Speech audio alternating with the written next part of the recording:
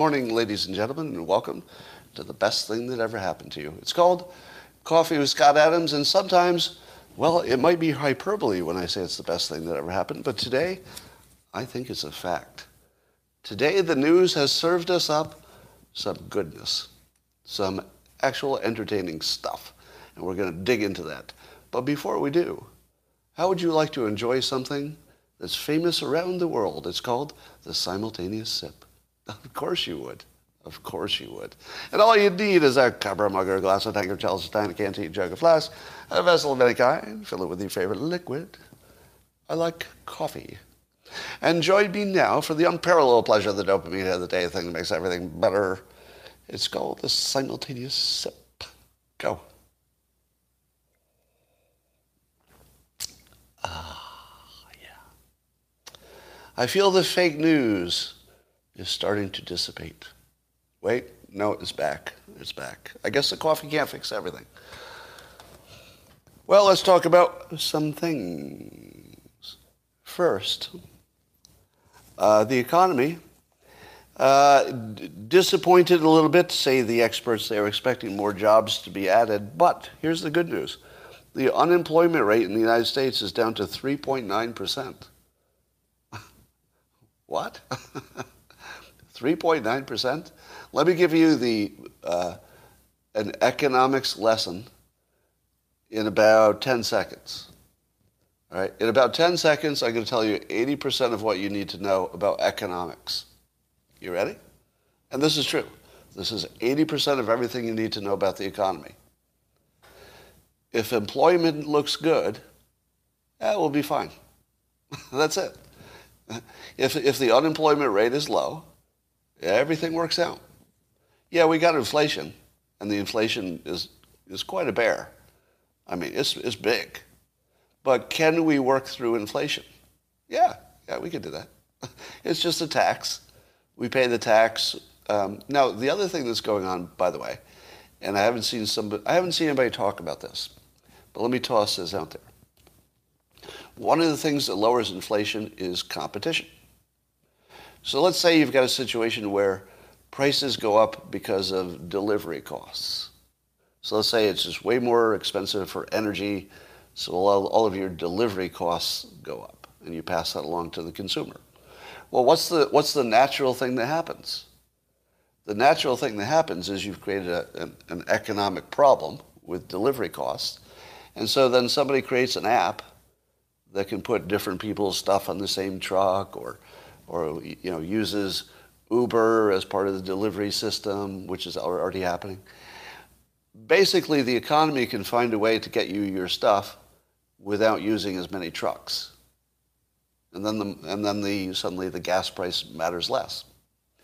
So that doesn't happen right away, but I think that in the modern world, our ability to build an entire new business to address a price imperfection, we can do that kind of quickly.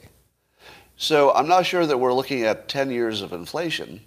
We might be looking at 3, because the entire economy will start to adjust to the price imbalances. So that's just, that's just some of what will affect inflation. But as long as the unemployment rate is below 4%, economists call that full employment. Have you ever heard of that?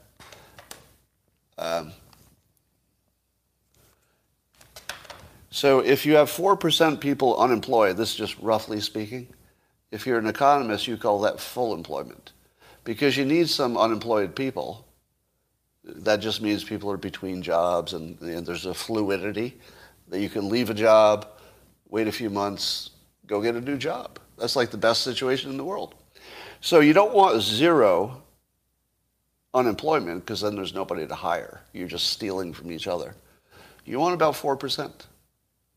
The economy, ladies and gentlemen, just went through the toughest challenge I've ever seen an economy have, at least in my lifetime, the pandemic. Not only did we go through it, I feel like we're going to come out ahead. Meaning that so many things changed in society, everything from healthcare to commuting, to just the basic way we do everything. It just got thrown up in the air, and now all the startups will go in and find their little spots. And I've got a feeling that the pandemic is going to end up being like World War II, in the sense that while it's horrible while it's happening, there's all this economic activity that it creates that ripples on forever. So economy-wise, I'm really happy, even with the inflation. We'll get through it. All right. You all were following the 3-act movie about me, which I've been telling you about. And I've told you how often life fits into a 3-act movie. The first act is something happens that changes everything. In this case, the something that happened was we were getting near the end of the pandemic, we hope, and people were talking about who was a good predictor and who got everything wrong. And I found that the world exploded on my head, telling me that I'd gotten everything wrong and that I was afraid and I should take the L and all these things. And if you watched it, it was quite a show. There were a lot of people. There were high-profile people, podcasters, saying all the things I'd gotten wrong. Now, the problem is that to defend myself was sort of impractical, because my predictions were mostly spread across all live streams that are not really indexed. So for me to prove that I did anything right, I didn't really have a way to collect that without massive effort, which I wasn't going to do. But I came up with a hack. And by the way, the second act of the movie is where all the trolls came after me, and then I started playing whack-a-mole. So the trolls would say, "You said the sky is green." And then I would say, "Nope, I've always said the sky is blue unless it's nighttime or cloudy." And then, I'd whack that mole. And then another one would pop up with another ridiculous hallucination. So that's like the second act of a movie, where there's lots of stuff happening, but let's say the hero of the movie, which would be me in this case, is doing okay. Like I'm whacking the moles, but I'm not in deep trouble. I'm just whacking all the moles. And then you realize that you're just not going to be able to whack them all. And then the big media starts doing stories about how wrong you were about this or that. And suddenly, I had become the poster child of bad predictions. Would you agree with that characterization? That in the past 2 weeks, at least for people on the right, I had become the poster child of being wrong. But all of that was based on imagining what I had done. Now, how do you get out of a situation where thousands of people are imagining something you did?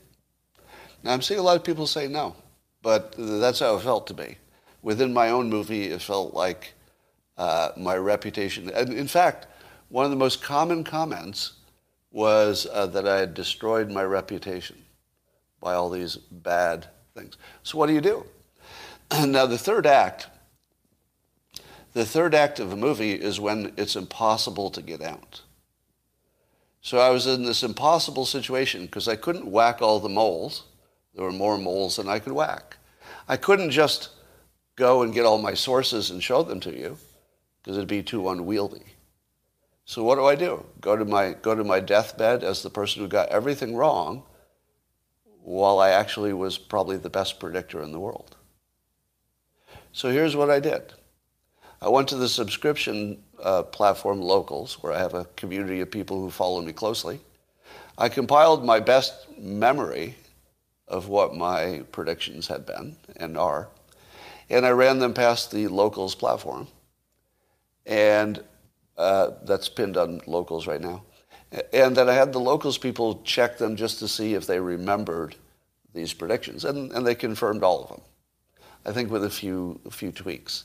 So I added some of the tweaks, and I said, okay, now I have 6,000 witnesses that this is true. And then I posted it on Locals so it'd be permanent there, and then I dropped the paywall for that post and then posted it on Twitter and then put it on my thing. Now, I went from being eaten alive by trolls every day for 2 weeks to posting what my actual, confirmed by thousands of witnesses, predictions are. What do you think happened to the troll traffic after I printed my actual predictions confirmed by witnesses? What do you think happened? It went to zero. It went to zero. But here's the persuasion part of it. I wrote up my predictions, but I stated at the front that it is my claim that I'm the best predictor of the pandemic. That's the persuasion part. If I had said, I think I did pretty good, that's bad persuasion. People would just look at it and say, you didn't. But if you say, I did the best in the world, how much do you think that's going to make people want to prove me wrong? A lot. So they're going to have to dig into it. So the people who hate me the most are going to have to get a really big dose of my rightness in the effort to find out why I'm wrong. And so the movie is now complete. I have made my claim that I am the best predictor. I showed my work. I have 6,000 witnesses that that's an accurate description of my predictions. And it does, I think, stand up to anybody's predictions. I do believe that I can now take the throne of the best predictions of the pandemic. And you can see for yourself. Now, how many people are pushing against that after reading the predictions? None. I haven't, not a single person who's read the predictions has denied the statement that I'm the best predictor in the whole country. Now, will somebody do that? Probably. But when it comes to the point where somebody's going to have to do a roundup of all the predictions, because you know that's coming, right? Somebody's going to have to do a roundup. Here were all the predictions. Here are the people who got it right. Here are the ones who got it wrong. That's coming, right? I've already created all of the document for mine. I do have the best case for the best predictor in the whole pandemic. 2 weeks ago, I was in an impossible situation and my reputation had been destroyed. Today, I'm the best predictor of the pandemic. And it's documented. You can see for yourself. Now, that is a 3-act play. Set up, something changes. Act 2, whack-a-mole. You know, all Act 2s are whack-a-mole. Just the hero doing the thing the hero does. And then the 3rd act is the impossible problem. This impression that I got everything wrong. And then the resolution is the impossible solution that worked. All right, let's get rid of a few assholes here, and then we'll go on. Let's see. First asshole, where was he? There we go. Gutter dog. Asshole number 1. Hide user. Eric says, morning, Scott. Got a weird one for you today. If you could design a creative hell on earth prison for any fictional character, who would it be? Well, that's a weird question. Eric, a fictional prison. Well, I don't know. That's a little off topic. I do have a joke coming in the Dilbert comic in which Dogbert is a futurist, sort of a play on myself. And Dogbert is making all of his money. You won't see this for a few weeks. Dogbert is making his money as a futurist by always predicting the worst possible outcome. Because whoever predicts the most doom and gloom outcome gets all the attention. So Dogbert in an upcoming series will really realize that. And so Dogbert challenges Dilbert to ask him for a prediction, and he'll prove that he can come up with the worst possible prediction. You know, the doomiest prediction. And so Dilbert asks him, will I live a long life? And Dogbert gives him the worst case scenario. Yes. So that's coming up. All right. Here's a new you remember I told you yesterday how to use the really filter. Now, the really filter is you read a story that somebody thinks is fake and somebody thinks is true. You're trying to figure out if it's true. And you use the word really and then a sarcastic voice to just describe the story and see if it works, right? Now, if something is true, this doesn't work. Like if I said, oh, my lights are on. Oh, really? Really? Really? The lights are on? Oh yeah, actually the lights are on. See, it doesn't work. But you can use the really thing to find things that aren't true. It spots them right away. So there was a fake news about Jen Psaki, and I guess somebody had made a fake quote from her, and the fake quote, and passed it around, and said, "If you don't buy anything, you won't experience inflation." And then she went on to say, "People should barter so you won't even see a price tag." All right, now let's apply the filter. Apply the filter. Really, the spokesperson for the President of the United States really went in front of people and said, inflation isn't a problem if you don't buy anything. Really? And then went on to say that instead of buying things, you should maybe become more of a barter economy. Really? I mean, really? You really think that happened? And of course, it didn't happen. It's fake news. But you see, the really filter works, right? I'm not wrong about that, am I? That if you just apply the really filter to it, you find all the weird ones. It's not 100%, but damn, it's good. It's really good. Use it. Well, Biden gave a speech yesterday that was the darkest, most divisive speech I've ever heard from a president, in which he turned against part of the country, which is not really the job of a president. He should be turning against other people. But he gave it from the spot where, as CNN puts it, Donald Trump's mob defiled the U.S. tradition of peaceful transfer of power. And he went real hard at it about the horribleness of it, and he redefined himself against the extremism of an ex-president. Yeah, that may be what happened. That's CNN's take. It may be that Biden had a strong day in which he defined himself against the extremism of Trump. That could be exactly what happened there. Another possibility is that Biden is, the other possibility is that Biden, that's the trouble with the super chats. Can I turn those off? Like, it's so bad for the flow. I mean, I really think that YouTube should just get rid of them. All right. Now, is there a feature here where if I click this, I can go back to it? Oh, okay. Well, okay, that makes me less mad. So if I skip your super chat, I'll try to go back to them because it gives me an option to do that. But I was saying that Biden either gave a strong speech comparing himself to Trump, or he defined himself against a hallucination.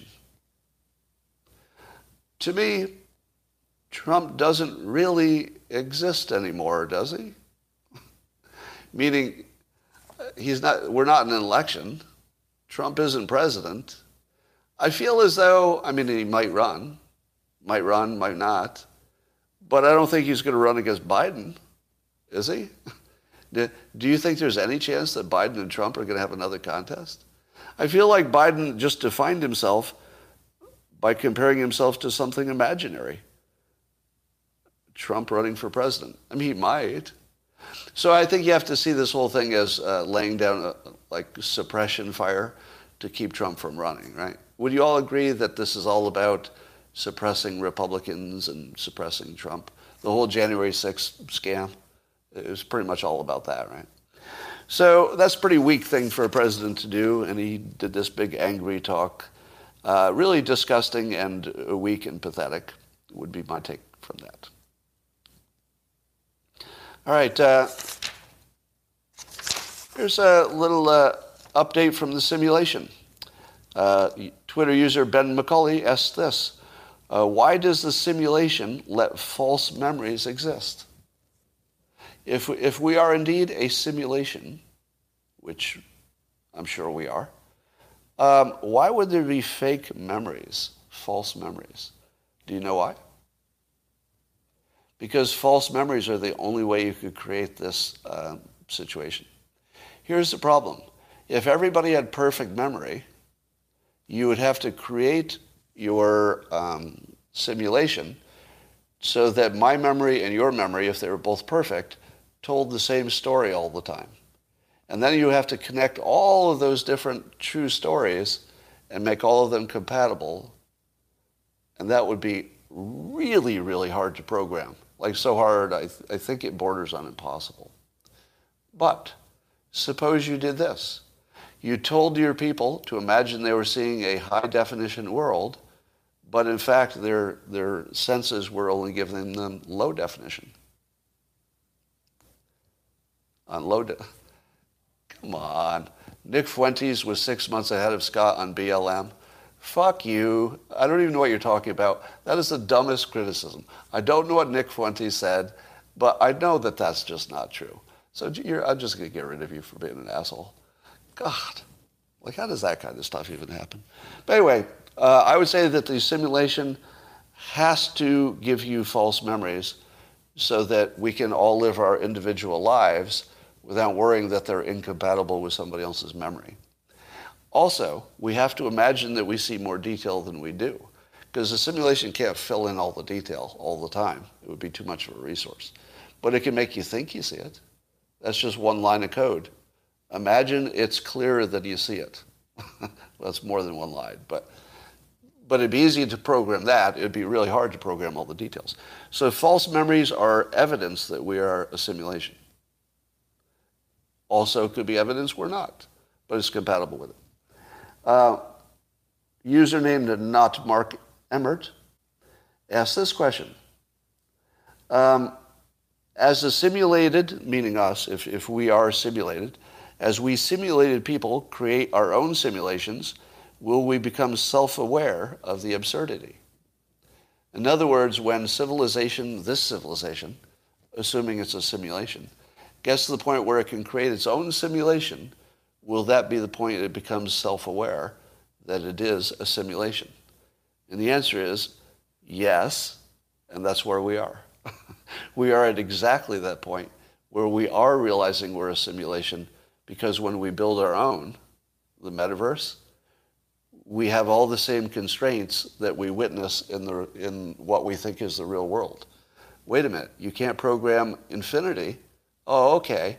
So we'll just say that the universe is expanding, but there's nothing beyond the edge of it. You can't program infinite time? Oh, okay. So we'll just make a big bang, and then you can't see past that. So we don't need any time past that. And of course, we don't have to program the future yet, so we're constraining it. Then you add the false memories, which would be required for a good simulation, and we see that we would do the same. So yes, that's exactly where we are. Yeah, expanding into what? Exactly. If you're software, expanding into what doesn't make any sense, which is what I think we are. All right. As I've been promoting this idea, I keep seeing more examples of it, that you have to assume guilt when it comes to your government whenever they're non-transparent, which is the opposite of the standard you'd want for a citizen. For a citizen, they're innocent until proven guilty, and it has to be that way. For the government, if the government won't tell you some information that the citizens have a right to know, the presumption has to be guilt. Everybody agree? The presumption has to be guilt. You might not have proof, but you have to presume they're guilty. And we have a growing list of things that fit into that category where you should assume, as a responsible, well-informed citizen, you should assume corruption. Number one, the 2020 election. We have no evidence of fraud that would have changed the election. But because they don't let us audit the full system, you should presume it's fraudulent, even if it isn't. That's the right presumption. I saw a bit on Twitter that the Ray Epps name has been removed from the FBI's wanted list, and there were no charges, and he's just sort of been disappeared. If the FBI has been asked a valid question, who's this Ray Epps guy? Who does he work for? How many of your agents were involved, if any, in the January 6th events? And apparently they're not going to answer those questions, and they're going to make stuff go away. The presumption is guilt, that the FBI was behind it. Doesn't mean they were. I'm not saying that. I'm saying as an informed citizen, you should assume they were. And anytime it comes up, you should say, well, we don't know, but that's an obvious assumption. By their actions, they've confessed. I would say that for the government, if the government says, I'm not going to tell you, treat it as a confession. Is that fair? You should treat it as a public confession. Tell us how many people were working for the government who were part of that January 6th crowd. Nope, I'm not going to tell you that. Thank you for your confession. It just has to be treated as a confession. It has to be. What else we got that fits into that category? A few things. Let's see.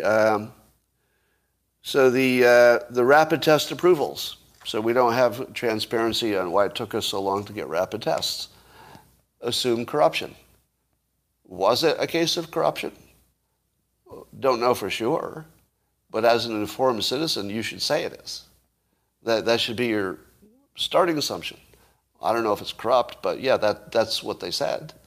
They confessed they're corrupt by not giving you the information. How about any omnibus spending bill where they take something that could be something that the citizens would understand? Let's spend this money for this specific thing.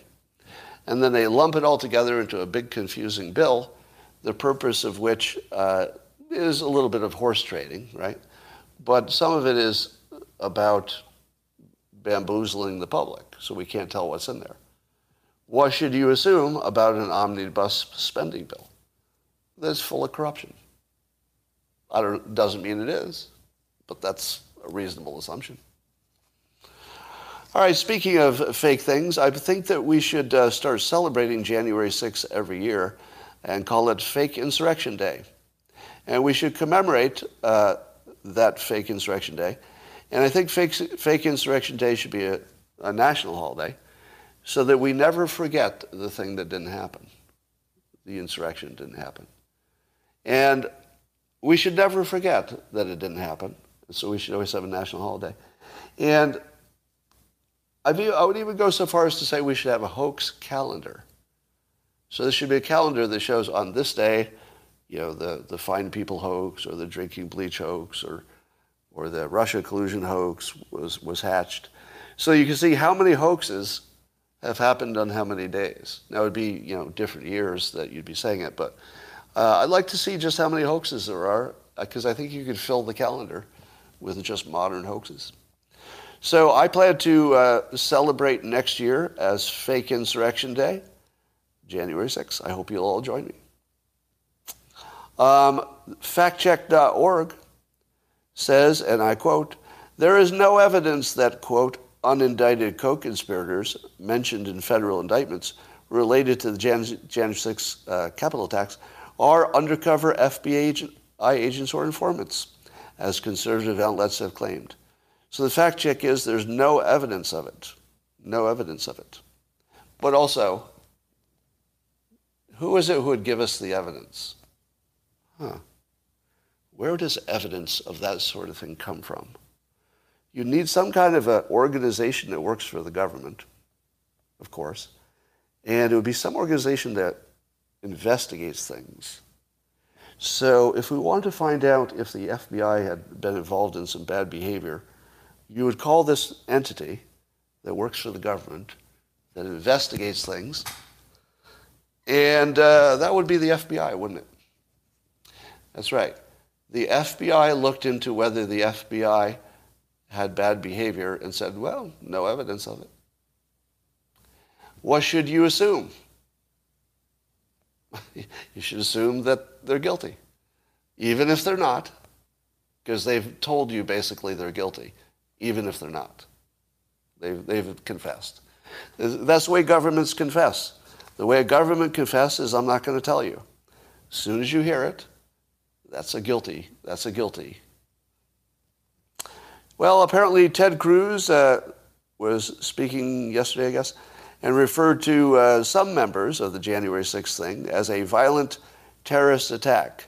Now, unfortunately, he did not parse his words as well as I just did, and it sounded like he was calling the whole event a violent terrorist attack, which got him an appearance on Tucker Carlson's show, and this is one of the reasons we like Tucker Carlson. He didn't give him a break.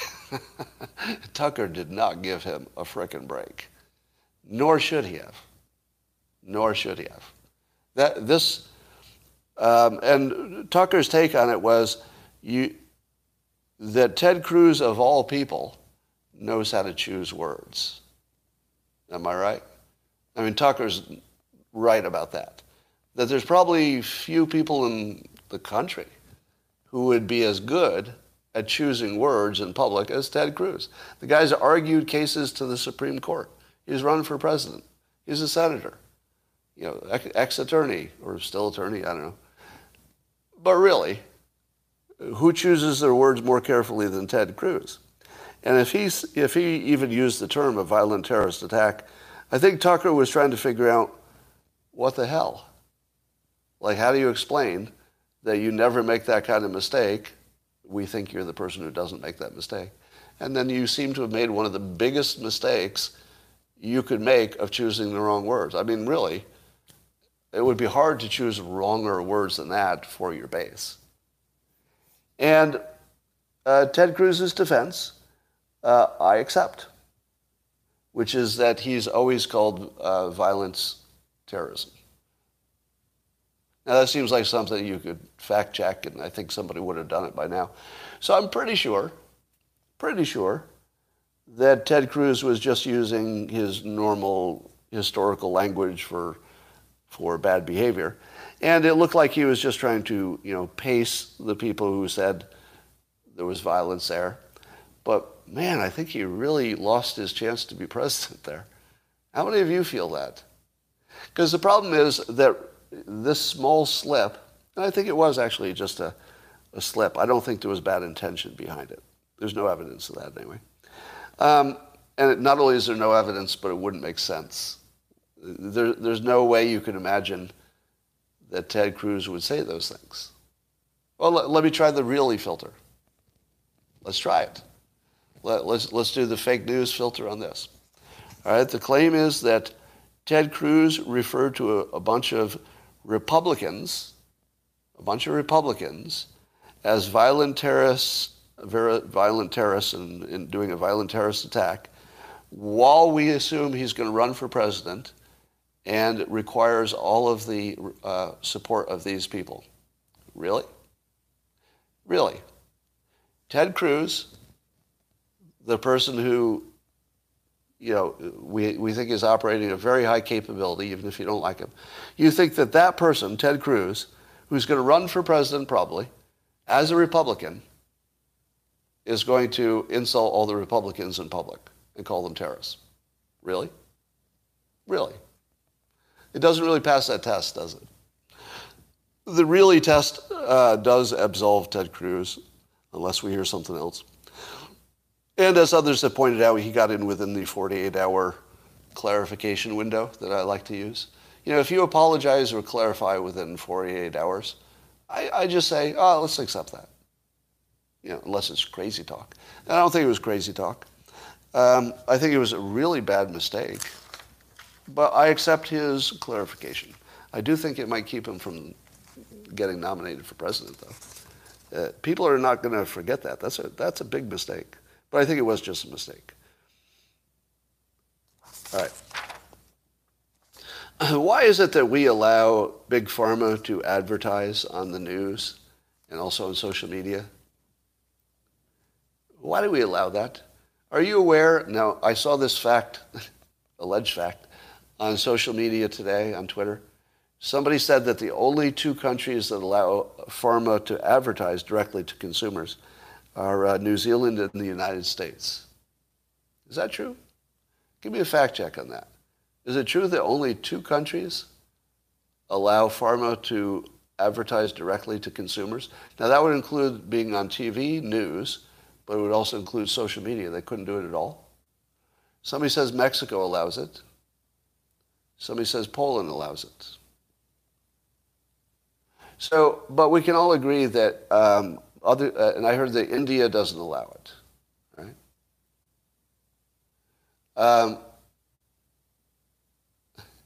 Okay. Anyway, so Shouldn't the pandemic be the reason that we banned pharma advertising to the public? Can you think of a better reason? Because the problem is not just that the public gets excited about drugs and then goes and twists the arm of their doctor, which is the whole point of it.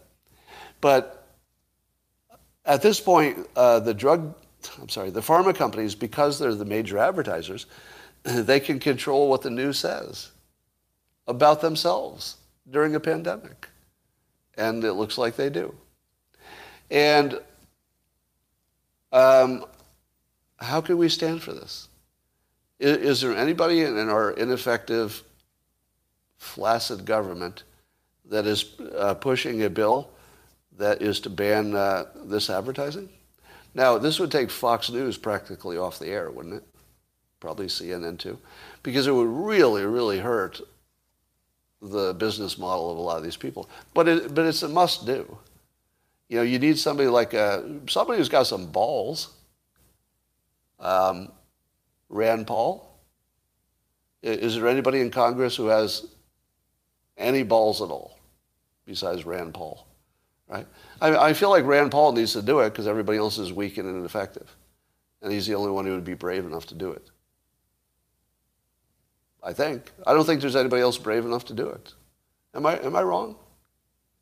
Name one person in Congress who would be brave enough to take on Big Pharma. Give me a name of anybody in Congress who would be brave enough to do that. You say Tom Cotton, but I'd need to, maybe. I'd need to see it. I mean, he goes hard at China and goes hard at a lot of stuff. But he's also stays within the realm of safety even when he's going hard. You say Matt Gaetz, maybe. I mean, maybe. Swalwell, no. Massey, yeah, there you go. Thomas Massey. How about Thomas Massey? Thomas, you might be listening right now. Is there anything wrong with that? You could get a shit ton of support. Boy, talk about something that the public is ready to support. How many people would say no to that bill? It'd be pretty embarrassing if Congress turns it down and it's got 85% public support, because I think it would, wouldn't it? Don't you think you'd be over 75 to ban advertising. I'm sure of it. All right, but let's put them in that position. So those few people in Congress who actually have some guts, let's get that done. All right, how many of you wanted me to do a deep dive on the Dr. Malone interview, 3-hour interview with Joe Rogan?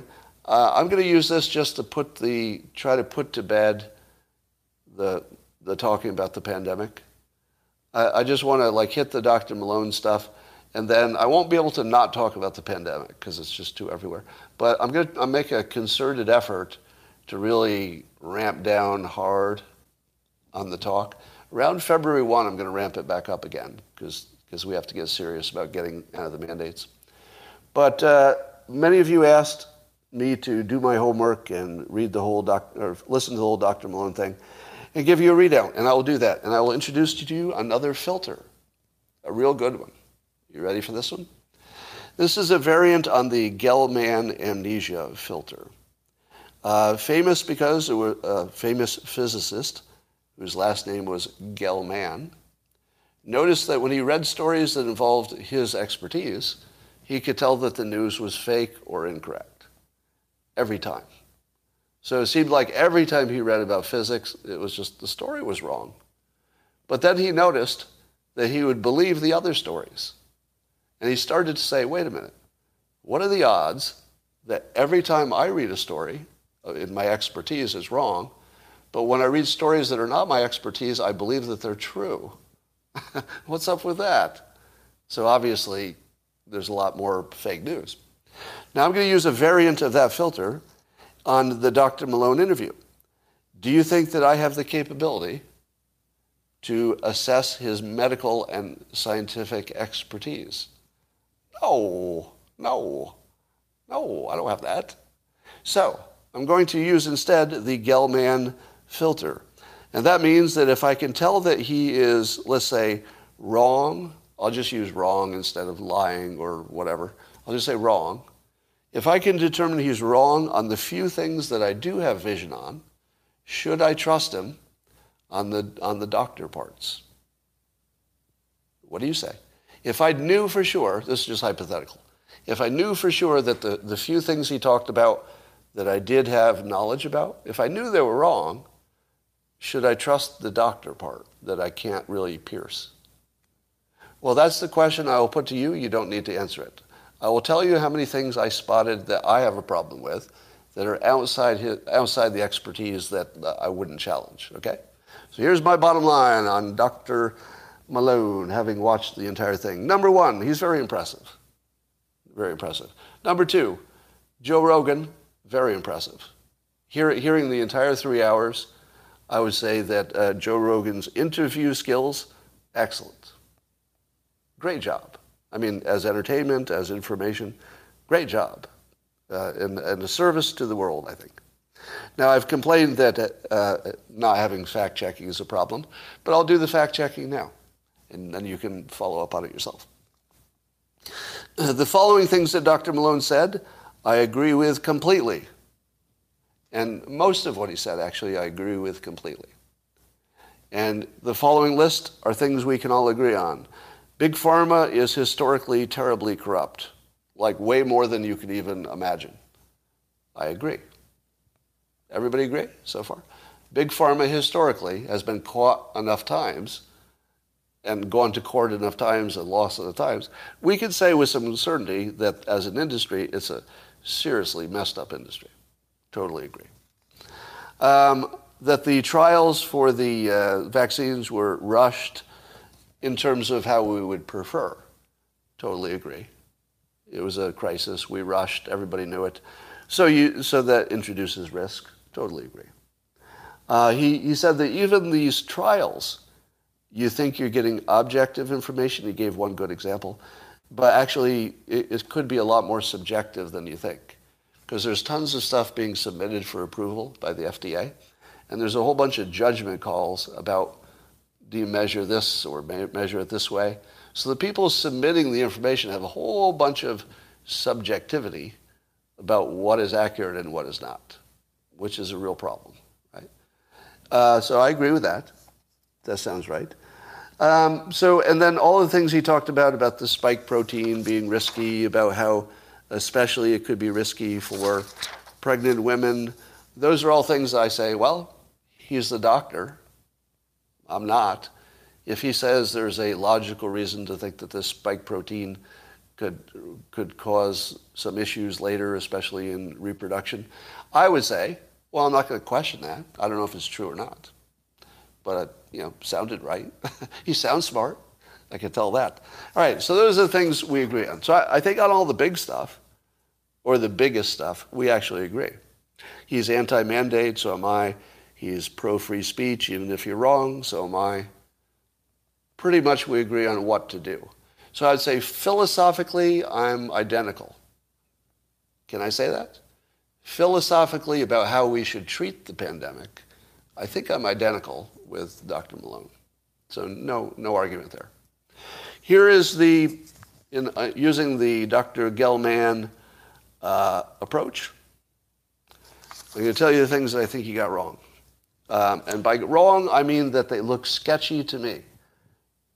Doesn't mean that he's wrong and I'm right? I'm just saying that from my perspective, in the things I know, these are the things that I think he got wrong. Number one, he often said that he doesn't need to be doing this, all the public stuff, because he's 62, his life is good, he can retire to his farm, I guess he's got enough money, so he doesn't need to do any of this. That is a sketchy claim that I would say is close to a lie. Why? Because it's clear that he likes doing this. So it might be true that nobody's paying him, that part I believe, but he is getting a lot out of this, which is enjoying it. One assumes that he has enjoyed the being a doctor, and that gives you like a little local fame, maybe even fame within the doctor community, because he was sort of a superstar within some fields within doctoring. But when you go from famous as a doctor to famous, just famous, which is what happened to Dr. Malone, that is addictive. So what would have been more honest is, I have recently become addicted to a drug called fame. And since I can't get off the drug, if I can't say something that's true, I'm going to say something because I need more of the drug. So sketchy claim number one, that he doesn't have an outside interest influencing me. Yeah. Would you say the same about me? Because I have FU money. He does too, apparently. He has FU money. Would you say that therefore I am free from bias? You shouldn't. You should only know that I'm free from somebody paying me or, having to be poor. I am free from those. But I do make money from monetizing. So am I influenced by money even though I don't really need it? Yeah. Everybody's influenced by money even when they don't need it. So you should incorporate that when you view me. Am I addicted to fame? Would I do something because of my addiction to fame? Yes. Yes, I would. So when I call Dr. Malone, he say that he looks like an addict to me, an addict to addiction, to fame, I'm speaking as an addict. Right? It takes one to know one. In fact, I've referred to myself as a grandiose narcissist, meaning that I want attention, but I want to earn it. Like I want to do something that's good for the world, and then the world will say, hey, good job, and then I'll feel good. But I tell you that directly all the time. My take, and of course you can't diagnose people from a distance, but Dr. Malone looks like one of those, looks like me, basically. He looks like me with a beard. Meaning that it looks like he would like to do something really good for the world. And big surprise, he's a doctor, right? Like his whole job is trying to do big things that are good for the world with the trials he works on, et cetera. And so I find it sketchy that he tries to sell us on being free from bias when that's obviously not true. So that's sketchy, but not terribly sketchy because there's no evidence he's being paid or something. Now he does say that this sets him apart from his peers. He thinks the other people with his level of experience about the mRNA platform all have conflict of interest. That's probably true. I'll bet they do have conflict of interest. But it would be less true to say that he would be free from all of bias. He says he doesn't know for sure what got him banned on Twitter. I call that disingenuous. That's disingenuous. Here's what an honest answer would look like. Well, I don't have 100% certainty, but almost certainly it was one of these. And then tell us what he said and whether it was true or not. Instead, he did this little dodge, which was to say, let's table for a moment, I'm paraphrasing, let's table for a moment whether the information I sent around was accurate, because it's a free speech question. I agree. It is a free speech question. And I also agree that whether it was technically accurate or not, it shouldn't actually matter, because free speech has to allow that. You have to allow mistakes. So on a philosophical level, completely agree. But if I'm trying to judge him for his genuineness, it seems disingenuous to me to say, I'm not even going to give you some examples of what I think I got banned for. Because I would have. If I got banned on Twitter, I'd be showing you the exact tweets, even if I wasn't sure. I'd say, well, it's either this one or this one. Take a look for yourself. Is it true? Oh, wait, I got something wrong? I guess I should fix that. Right? That's what transparency would look like.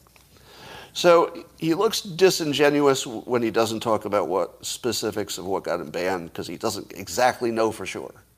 I'm not buying that. And then he does a diversion to free speech, which I agree with, but it feels like a diversion. So it feels disingenuous. Here's our biggest point of difference. He believes, this is what I took from it, that hydroxychloroquine and ivermectin work against COVID, and that the data is clear. He doesn't seem to have doubt Give me a fact check on that if you watched it. He doesn't seem to have doubt whether those two drugs are effective and really make a big difference, right? Pretty much no doubt. This is where we differ, because I would say that the experts who have the same amount of expertise as he does say that they might work, but the evidence doesn't support it. Dr. Johnson says, not everyone is a narcissistic fraud like you, Scott. I'll hide my mascot for now. Dr. Johnson is not a troll, he's a mascot. Once the trolls get to a high level of effectiveness, then they become mascots. Part of the show, if you will. So since I believe that the people who are best at looking at data have debunked the certainty of hydroxychloroquine and ivermectin, they haven't debunked that they worked, but they've definitely debunked the certainty. So you have a doctor who is showing certainty on something that, in my opinion, I have visibility on. Because he and I can both look at the experts and say, well, what do you think? Hey, experts, look at the data. Do you think it looks good to you? And if the experts say yes, then I'd say, well, okay, probably is. But if there are experts you trust who say, no, these meta-analyses are BS, here's why. And by the way, I think you can do a meta-analysis when the studies are similar, but they're just underpowered, don't have enough people. Then if you add them together, the meta-analysis makes sense. But if you do any judgment about what's in the meta-analysis or not, or you know that there's some big studies that look fishy, then don't trust the meta-analysis. So I think that's where the ivermectin and hydroxychloroquine are, in my view. They're in that don't trust the meta-analysis, don't have the RCTs that we'd like. It might work. It's probably worth the risk management. It's worth the risk because it's a low risk. But I don't think it's proven. So here, this looks sketchy to me. And then there's a whole bunch that comes from his opinion that these are proven. If you believe they're proven, then you would also wonder why they're being so suppressed, right? So if you think that that the evidence is strong for them, you would say, well, there must be some reason that they're being suppressed, and that would be maybe the vaccination companies, Big Pharma is suppressing it for some reason. I would say that claim of Big Pharma suppressing it is accurate-ish, meaning that I'm sure they are, aren't you? Do you think that Big Pharma, who is putting together vaccinations, you don't think that they spend a little bit of money to tell you that that's the best way to go? I would think so. I would think so. We don't have proof, but that you'd imagine that would be normal. But that doesn't mean that they work or don't work. Now, he gives the story about some individual who blocked a hydrochloroquine study or ivermectin study or something based on the fact that he didn't believe there was evidence for it. I've destroyed the story, so just forget that part of the story. The point is, if you believe that these two drugs work, then it looks like a mass conspiracy to stop them. If you believe that people genuinely think they don't work, then all it is people trying to keep misinformation out of the public. Right? And I feel as if the doctor should have given a little bit of at least respect to the alternative theory that the reason that hydroxychloroquine and ivermectin are being blocked, let's say on social media and other ways, is because people genuinely think that they're unproven. Don't you think that there are plenty of people who genuinely think that those drugs are unproven or don't work? You don't have to have a conspiracy, because we actually have all kinds of different opinions. Yeah, I think that they think they don't work. Now, I don't know that they don't work, but I think the people who look like they're in some conspiracy probably just think they don't work. That would be the most logical one. All right. Now, the big question I have is, if ivermectin works, why the heck don't we see it working somewhere? Now, the good doctor knew that he had to address that. If they work, why aren't they working? Like, where is it working? There would have to be some state, city, hospital, somewhere in the world where they didn't have access to vaccines that had big success, and it worked. And of course, the doctor is aware that that would be the right question. If these drugs work, Why aren't they working? And so he says, well, take a look at Uttar Pradesh, the state in India. And he says that they don't have transparency on what their early treatment was, but he sort of suspected it was one of these, probably ivermectin, could have been hydroxychloroquine. But he suspects they were in the mix and points out that their early treatment method crushed COVID in that state. And so one of his biggest pieces of information or evidence that ivermectin works is this one state in India. But that's completely debunked, in my opinion. Again, if you have to look at the debunk, you have to look at the claim, and unfortunately we're left to our own devices to figure out which is stronger. In my opinion, the debunk that state worked is rock solid, because apparently at the same time they had no COVID deaths. They didn't have any other kind of deaths. Nobody died in a car accident. Nobody had a heart attack. So you could tell that the data was just wrong, because all deaths stopped at the same time. All deaths. It wasn't just COVID deaths. So once you know that, and it's easy to find out, I mean, you just Google it. You just Google it. The fact checks are everywhere. Now, don't you think that Dr. Malone had a responsibility to say that I believe ivermectin worked in that case, but there are other people who say the data is just wrong? Right? Don't know which one's right, but a genuine person trying to tell you the truth would at least tell you that there's a counter possibility. He didn't. That's sketchy. It suggests disingenuousness. Doesn't prove it. It suggests it. He also said, he also used a lot of anecdotal evidence, which I think at least one point he pointed out that it was anecdotal, but he used it in a persuasion way. So it's great to say you understand that anecdotal information is not confirmation, but then if you use it to persuade, that seems disingenuous. If you say it doesn't mean anything, you just leave it out of the conversation. But if you say it doesn't mean anything and then you give a bunch of examples, you're saying it means something. Take the VAERS database. I want you to do a fact check on this with me. But I feel as if the doctor said that the VAERS database, which was largely anecdotal, just humans reporting it, that he took that as being reliable enough that he could draw some conclusions. At the same time, he was saying that you shouldn't trust that kind of information. I feel like he took both sides, which again looked sketchy. He also is a believer that if there are cases where somebody who had COVID and a gunshot wound that was obviously fatal, that the doctors would code that as a COVID death and not a gunshot wound. Do you believe that? Do you believe that as, I'm not talking about whether it happened once.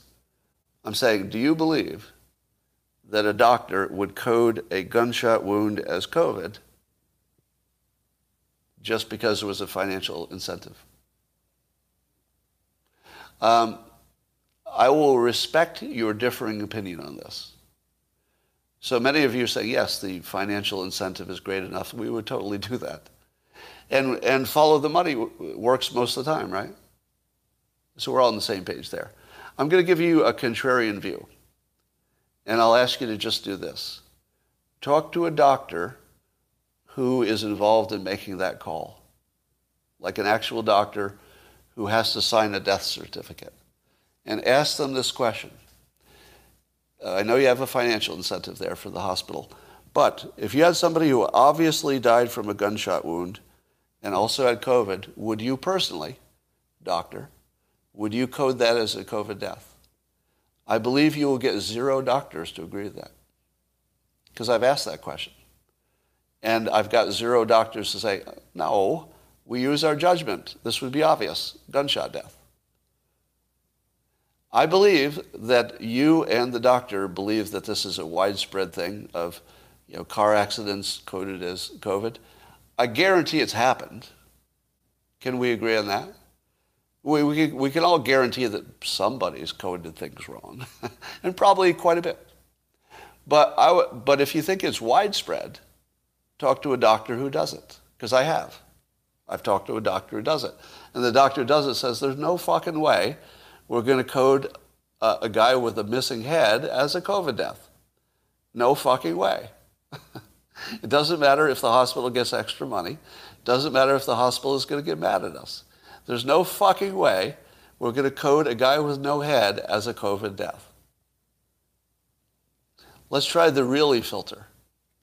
You want to try it? Let's do the really filter on that. Guy comes to the hospital, his head is missing. Doctor looks at it, sees he also has a COVID. Doctor says, well, this is a COVID death because we'll get more money. Be a little bit more money. It won't be for me. By the way, the doctor doesn't make more money. It's for the hospital. But he wants to keep working at the hospital. So he's like, yeah, I think I will risk everything I've worked for so that the hospital can make more money. He's not risking everything he worked for his own money directly, but to keep the hospital happy so that he can keep having hospital privileges. So let's do the really filter. Guy's got no head. Really? Really? You think that a doctor looks at a guy with no head and the financial incentive is not directly his, it's the hospital, and he thinks he's going to get in trouble and lose his privileges for coding a headless guy as COVID? Really? Really? Is there a hospital that's going to take away somebody's privileges because they coded a headless guy as a COVID death for their benefit? I don't know. This one could go either way, couldn't it? Because as soon as you throw in follow the money, it can certainly follow the money. So I could do it the other way and say, there's a financial incentive to do this, and you think it didn't happen? Really? Really?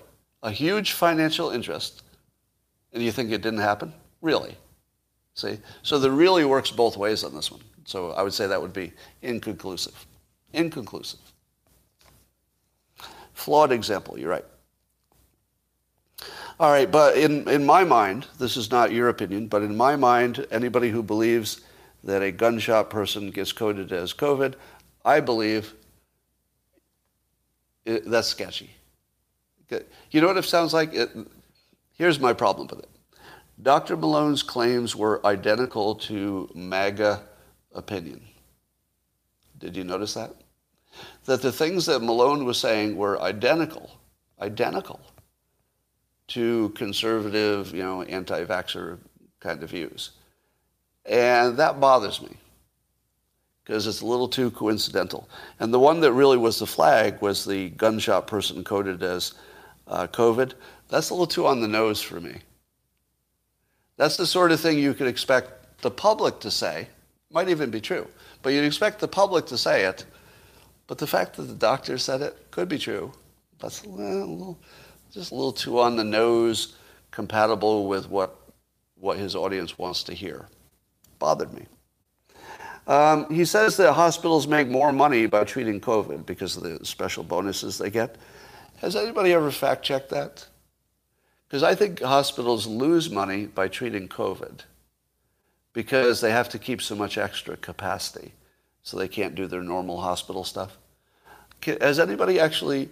Now, I do know that hospitals would get direct payments for COVID patients, so that's not in dispute. I'm saying that if you netted it out, you get extra money for COVID, but you lose money on your regular hospital business because you're stopping business. Don't you lose money? In all caps, Life is Good says, hell no, they get a ton of money. Let me see if I can simplify this for you. Yes, they get a ton of money for each COVID patient. Okay, did you hear that? Now, see if you can handle the rest of it. I'm only talking to this one troll. They also lose money in other ways because the hospital is not capacity. So, does the hospital say, let's do as much COVID as we can, because that makes us money, or do they say, let's do as little COVID as we can, even though we get money, because there'll be less impact on the other stuff? My only question is, has that been studied? I don't know. I don't think it's obvious that the hospitals make money on COVID. To me, I would bet against it, actually. Now, again, this is my field, right? So economics and business, that's my expertise. And my expertise says, I don't think that people are coding gunshot wounds as COVID because it would be too risky once you get caught. And although there's obviously some of that.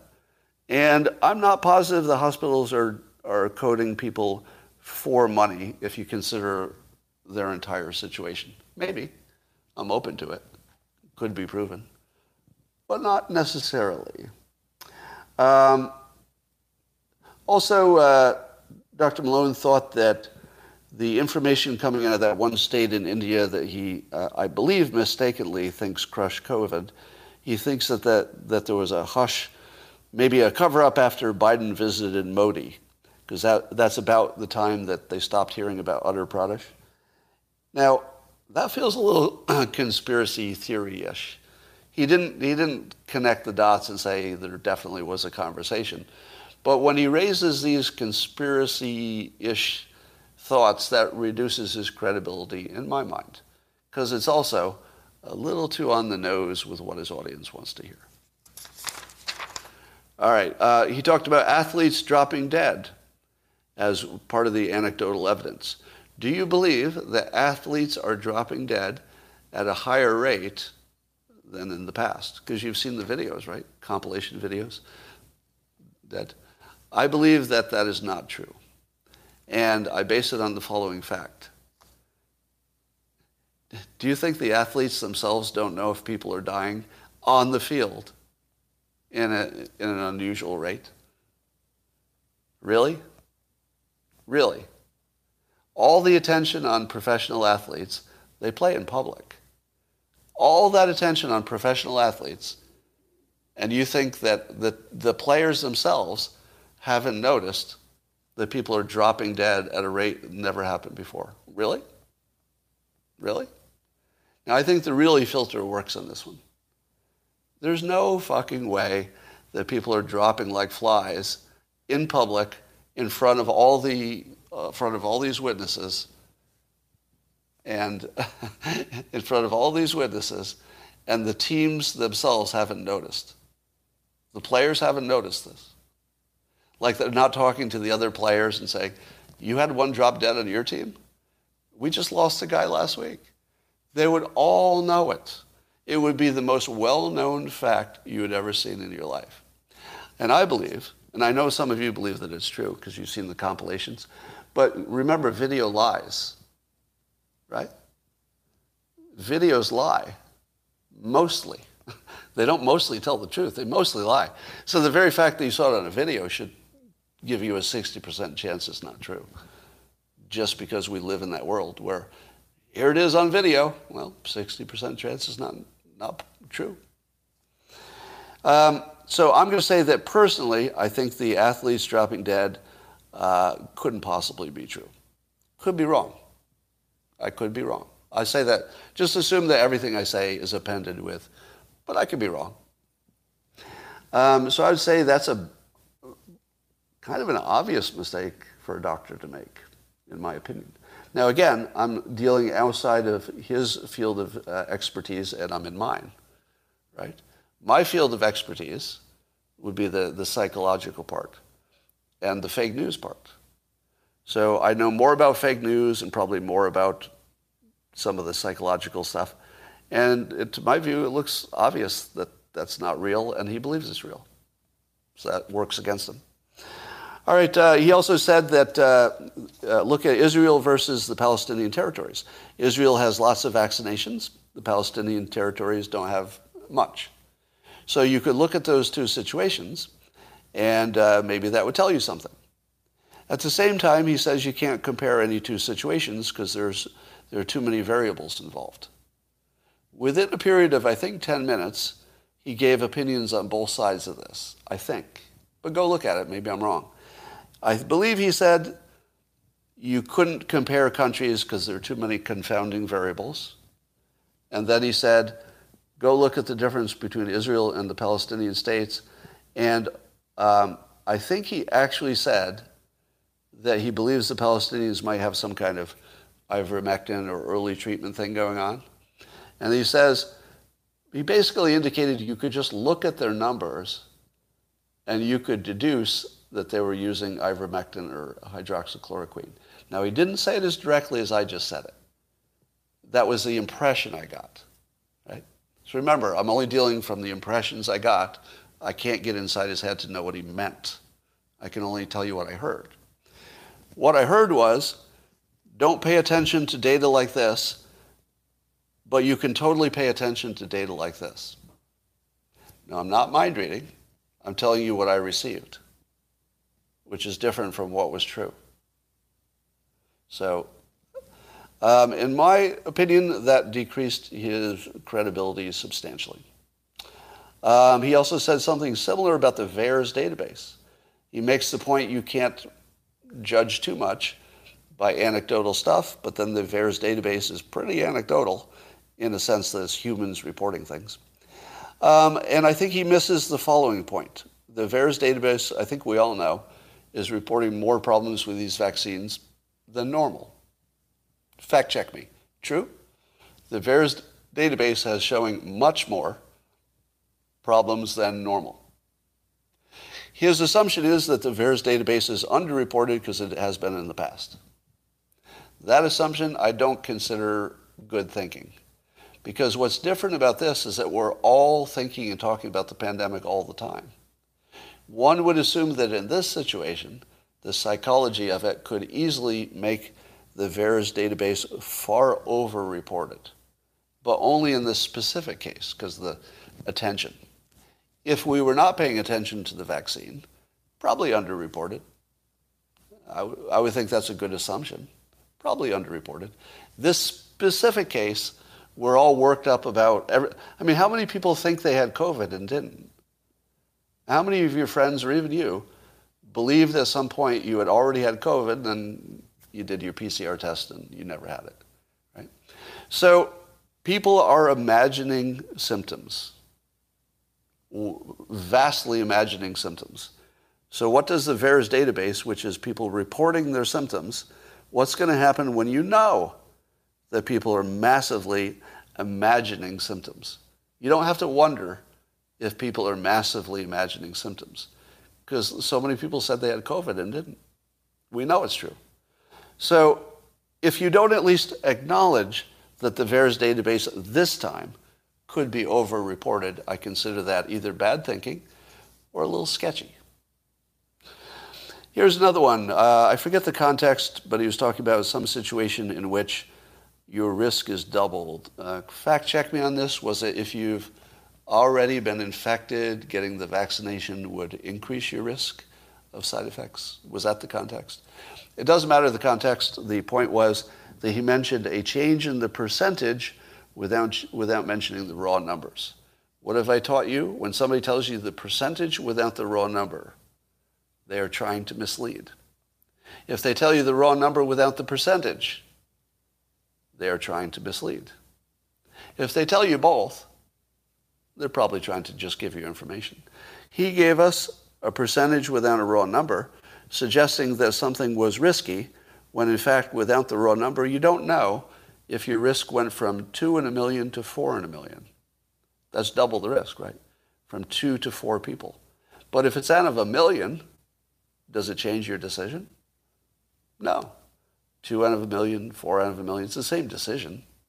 So, these are tells for disingenuous and or bad analysis. So, using the Gell-Mann theory of the things which I believe my expertise has visibility on, which doesn't include any of the medical stuff. The only visibility I have is fake news, how anecdotes fool us, consistency, BS detector, economics. All right, so those are fields which I have pretty good visibility in. And in most of those things that I can see, I have real problems. The stuff I have no visibility on, which is all the doctory stuff about spike proteins, I didn't see a problem. Did you? I didn't see any problem in that. But that is all invisible to me. I wouldn't see a problem there. I couldn't. So my bottom line is trust the rogue doctors at your peril, because as often as they are, as awesome as they are, and might even be right. In fact, the doctor's main message is that the pharma is corrupt, the data is probably bad, and the vaccinations might be worse for you than you think. I'm on board with all of that. I'm on board with all of that. I'm not on board with the, let's say, the credibility of the presentation. And so there may be some things there that you should at least put your skepticism thing up. Now, some of you have accused me of not being skeptical enough. Not being skeptical enough. Because I refuse to believe everything that Dr. Malone says, and I guess that means that I'm believing the official narrative, so that I'm not skeptical enough. Wrong. I'm a double skeptic, and many of you are single skeptics. I doubt everything the mainstream narrative tells me. I also doubt the rogue doctors. So I doubt two things. If you believe the doctor, but doubt the mainstream narrative, you are way less skeptical than I am. Way less.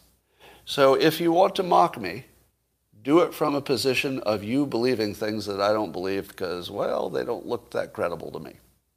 You might be right. I like to say that as often as possible. You could be right. Completely. It's not ruled out. That's just my take. Now, let's give me an audit on this. Number one, was my approach reasonable, given that I'm a non-expert looking at an expert? Was my Gell-Mann approach reasonable? No, you wasted time. Some people said yes. I got some yeses, and I got some no's. I think if you think I wasted my time because I didn't convince anybody, that's probably true. But I was asked to do this, and I had committed to do it, and so I felt a responsibility to do it. Now, I guess I should say this. I'm not aware of anything that Dr. Malone is saying that would look to me like he would be aware of lying to you. So I didn't see anything that looked like a lie. That's worth something, right? Did you? I didn't see anything that looked like anything like an intentional lie. I just saw things that I think maybe our assumptions were different about what's true and what's not.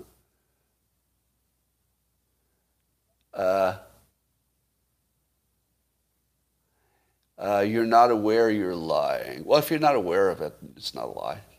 It's just wrong. And let me give you my bottom line. Maybe I should have led with this. He talked me out of the booster. Are you happy now? That's my decision. Dr. Malone talked me out of the booster. Now, I just spent a whole bunch of time saying that there were signs of his credibility, but within the realm of that I can't fact check him on, he scared me enough that there was at least the possibility that the booster would be a problem, that he talked me out of it. At the moment, that's my decision. My current decision is no booster. Am I right? I don't know. I don't know. Time will tell. I don't know if he may have killed you. That's true. Yep, he may have killed me. That's actually literally true. He may have killed me. Because if I don't get the booster and I die from it, well, there you go. I invested in Pfizer. Please get a booster. I'll do it for you. All right. If you still have problems with any of my COVID opinions, go look at my pinned tweet. It's all my COVID predictions. You can see what I predicted and what I didn't. I believe this is the best show I've ever put on, maybe the best one you've ever seen in your whole life. Possibly the best thing that's ever happened to you. And on that note, we will be ending today's episode, and I will see you tomorrow.